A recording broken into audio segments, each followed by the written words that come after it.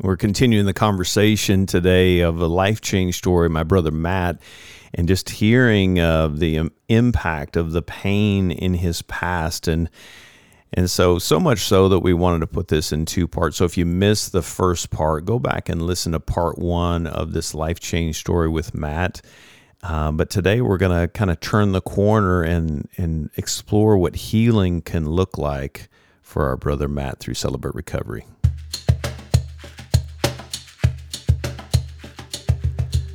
Well, welcome to Hope and Recovery. This is a Fellowship Celebrate Recovery podcast that shares hope, healing for our mental, spiritual, emotional, and relational journey through life change stories and recovery topics, all centered around the Beatitudes in Matthew chapter 5 and the Celebrate Recovery principles, where Jesus helps us to face our hurts, hang-ups, and habits so that we can walk in that newness of life as He died for us on the cross for us to experience.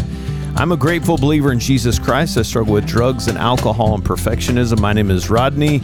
I'm the ministry leader at Fellowship Rogers Celebrate Recovery, and so good to be back with you today as we continue this conversation around life change through a brother in Christ, Matt.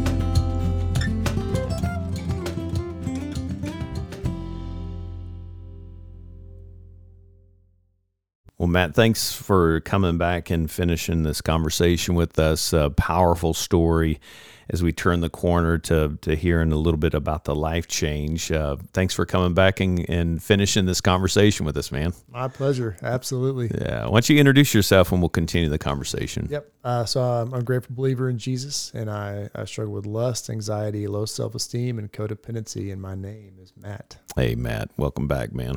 We've been talking about the story, the pain, and we've got a lot of pain points that you described, abuse as a 7-8-year-old, a car accident. Now, I've got cancer in my kidney and I'm battling a lot here. That's a lot. Any of those separate from themselves are enough. Right.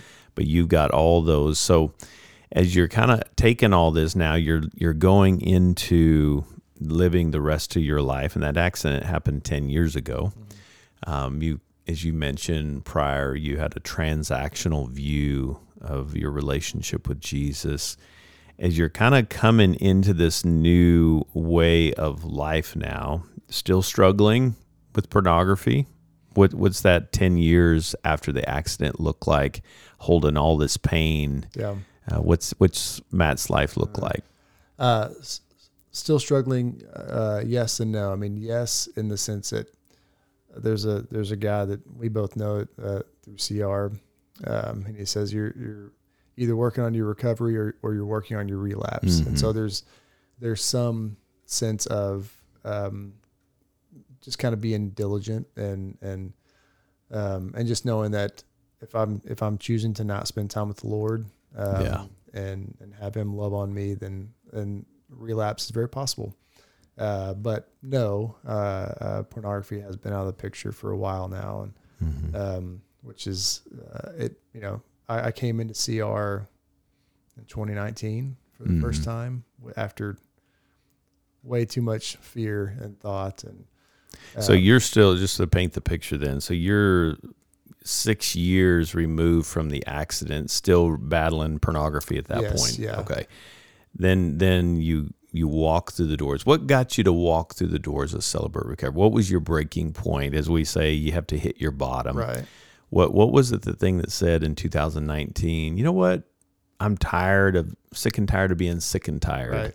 What got you through the doors of Celebrate Recovery? Did somebody tell you about it? How'd you get there? I had heard about CR. In fact, I believe I came to this campus 12 years ago or something, and a friend of mine brought me because of pornography, and I came one time and never came back just because of fear. Not for me. Yeah. That fear can be crippling, right? Yes. I mean, we can become frozen. Yeah. It's like, gosh, the fear of the unknown, mm-hmm. fear of change. And so not quite ready, as we Right. say. Sometimes the pain has to become greater than the fear. Right. So you come. That's interesting. I didn't yeah. know that you came and didn't, left and didn't Right. come back. How long did it take you to actually come back? So then, yeah, it was probably 10 years later that I came back. And I just moved back to Arkansas from Idaho. I was a bit of a nomad in my 20s, and I guess 30s, but, so I just moved back to Arkansas from Idaho, and I came back, and for whatever reason, I thought, oh, I'll move to Arkansas, and pornography will just be out of the picture. I guess I thought a change of climate would do that, but it didn't. I mean, I still struggled. And so, it was, I came back and struggled for a few weeks and just kind of thought something has to change. And I've tried everything. I've tried all the blockers, all the accountability, which are great resources. But I thought I've never tried this Celebrate Recovery thing that I'm terrified of. And it was like God was saying, maybe this thing that you are most scared of will be the most helpful. And you just have to trust me and jump, cannonball into the water. Wow. And so, I found one on a Tuesday night because I thought, man, there's no way I'm going to commit to a Friday night. I just, it's the weekend. That's my night. That's right. Yeah. So I found a Tuesday night, and I remember I talked to the pastor on the phone, and just so I could put, maybe it feels like I know somebody kind of. And so that first Tuesday, I sit in the parking lot for half an hour, and I eventually call this guy, and he says, "Hey, are you lost?" And I said, "No, I'm in the parking lot. I've been here an hour." Yeah. So he kind of just says, "Man, come in. I'm the tall guy." And I just thought, all right, if I open my car door to get out, I'm going all in. And that's kind of what I've done. Wow. First night, I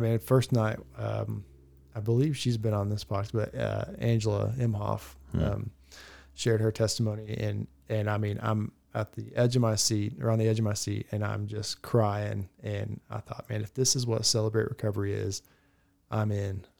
Picked up a blue chip and kind of haven't looked back since. Wow. And so it's been a process. So you jump in, and so the power of testimonies, by the way, your testimony is doing the same for someone else, which is cool to think about as they're listening, hopefully kind of prompting their heart that, gosh, if God can do this in Matt's life, maybe he can do it in mine. But so you get into small groups. Do you go to the Open Share small groups? What's that look like? I did. Again, I was terrified, but I thought this scary thing is a good thing. And so Open Share this was a small, we had maybe 20 people a night. Yeah. And so an Open Share was, as you can imagine, even smaller. Sure.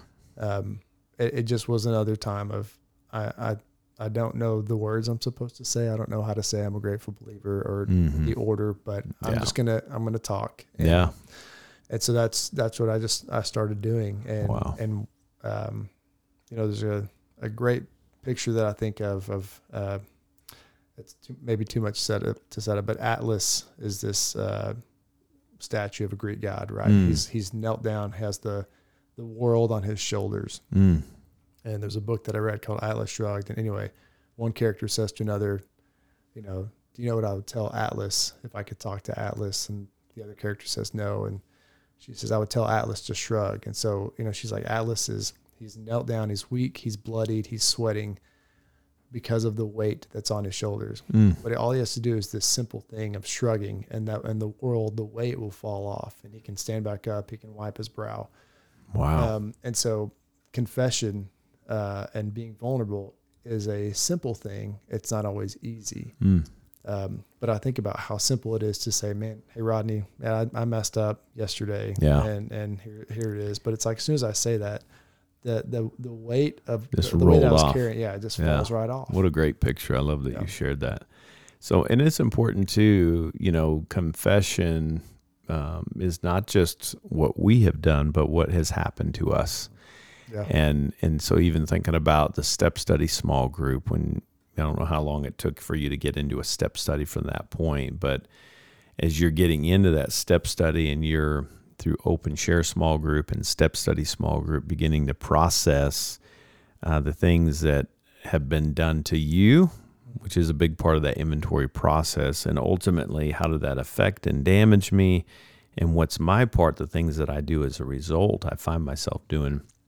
What did you learn through that process? If you're kind of giving us, hey, here's a big takeaway that I learned about me, maybe that I learned about God, that I learned about just my walk. What's a couple takeaways that you learned in that process? Yeah, I think certainly the first thing was that I'm not this lesser, weaker twin that like things with my uncle or the accident were bad things, but they just happened. They didn't define me. Maybe that's maybe that was the big thing, is that I how I would define myself, or what's the word I'm looking for? Anyway, just how I would define myself was kind of identity. Identity, that's the word I'm looking for. Yeah. But yeah, I would identify myself as this guy that things happen to, or that is, I'm never quite good enough, whatever the situation is. Well, and I don't want to go past that really fast, because that's a big shift in your core belief system. Right. It's like, oh yeah, I don't see myself as a lesser, and oh, by the way. Right. But that's a big deal, because that really affects the way you interact with God, yourself, and others, and even circumstances, with that seemingly minor shift but monumental shift in your thinking. It's like, to really go from I'm the lesser one, I'm the defective one, to now what? Man, I love saying I'm a child of the King.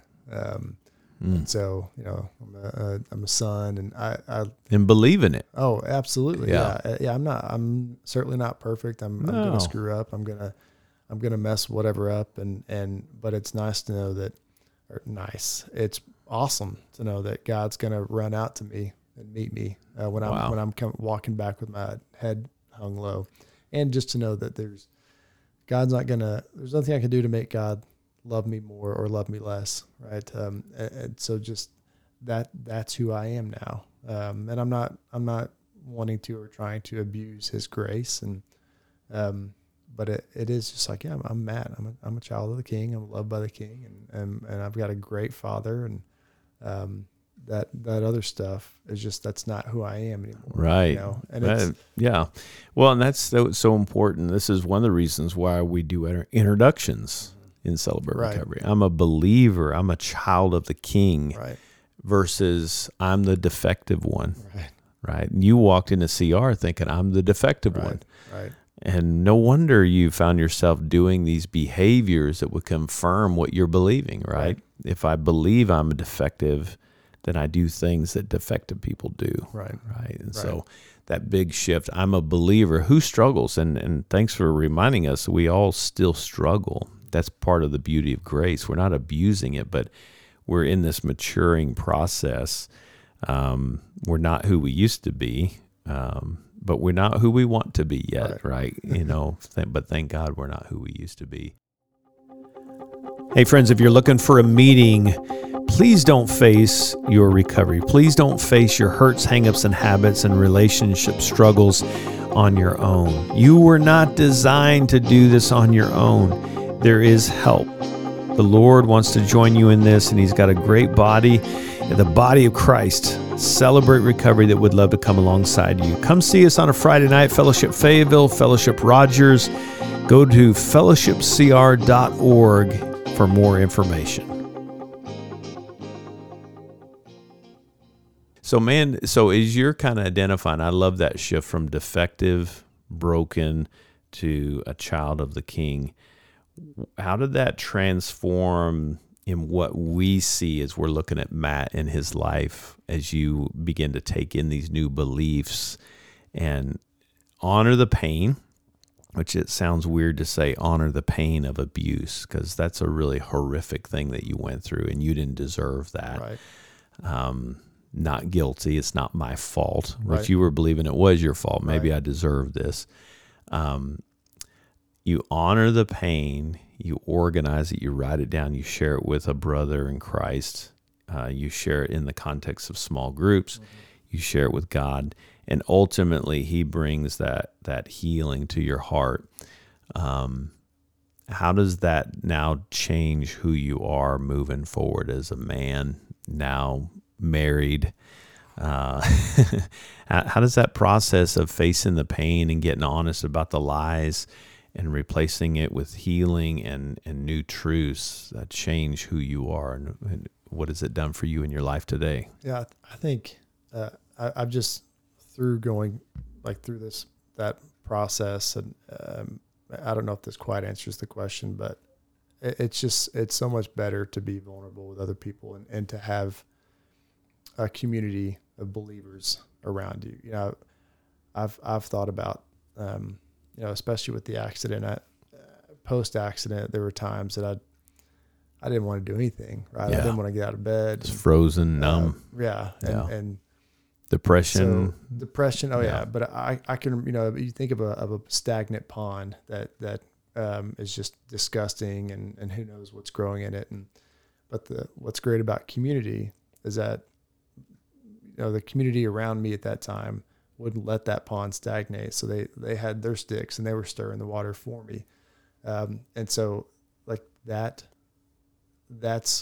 I still need that, I still need great community around me for good reminders. But then the flip side is I get to be that for somebody else. Hopefully I can be encouragement and remind people of God's truth. And so like that, those two elements I think are why community is so great. And one big takeaway from Celebrate Recovery is that it's one thing to have a friend, but it's another thing to have this community. And so that's something that I've cherished and have really loved. Even this morning with my buddy, doing those steps, doing a hike, kind of a deal. Yeah, we're not the hike is fun, the exercise is great, but we're there for each other to just dig to in. Connect. Yeah. So it's not vulnerability.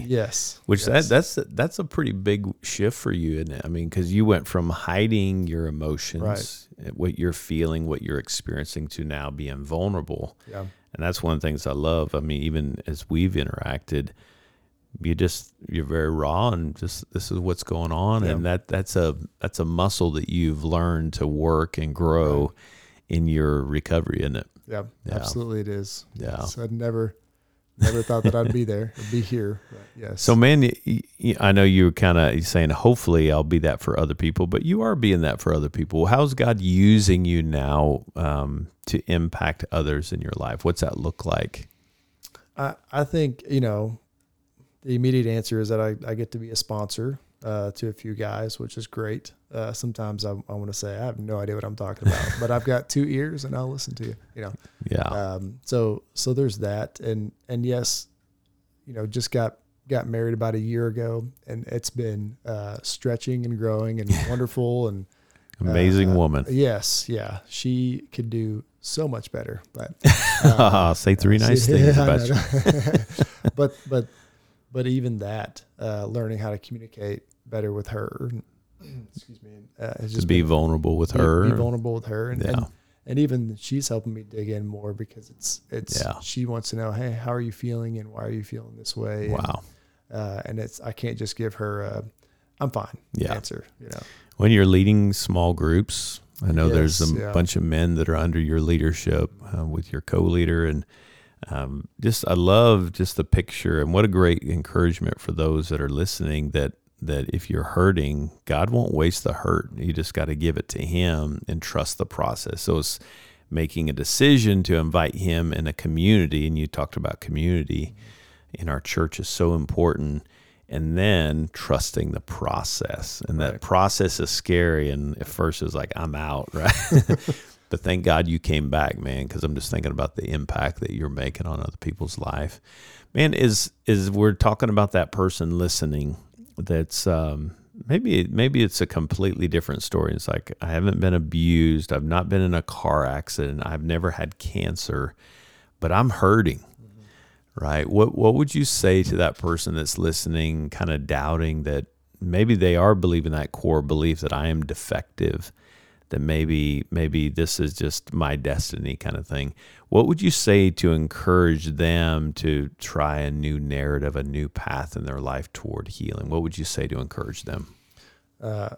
First, I would say you're not broken, and it is the scariest thing in the world for me at the time was telling somebody else what's going on, or that how could God do whatever I think, whatever I was thinking about. And so I think my encouragement would be, no matter how scary it is, or if you think it's not going to work, if you've never tried to be vulnerable with a believer in Christ, go talk to that person, open up and like allow them to catch you, right?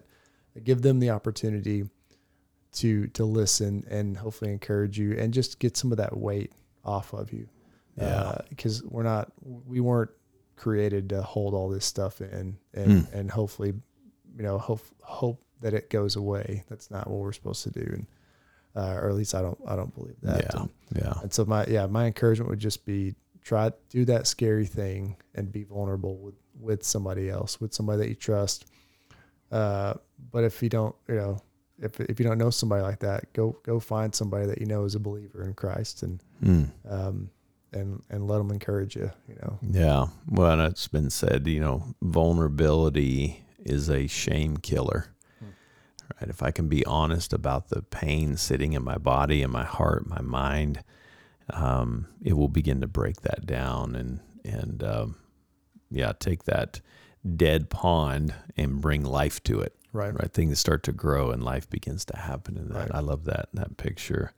Well, man, I appreciate your heart and thank God that you came back. And Amen. We're friends. Consider you a friend, but grateful to be a brother in Christ with you, man, and just seeing the fruit and now watching your marriage and what God is doing to just bless you. And I'm grateful that you don't see yourself as that defective, that you see yourself as a child of the King.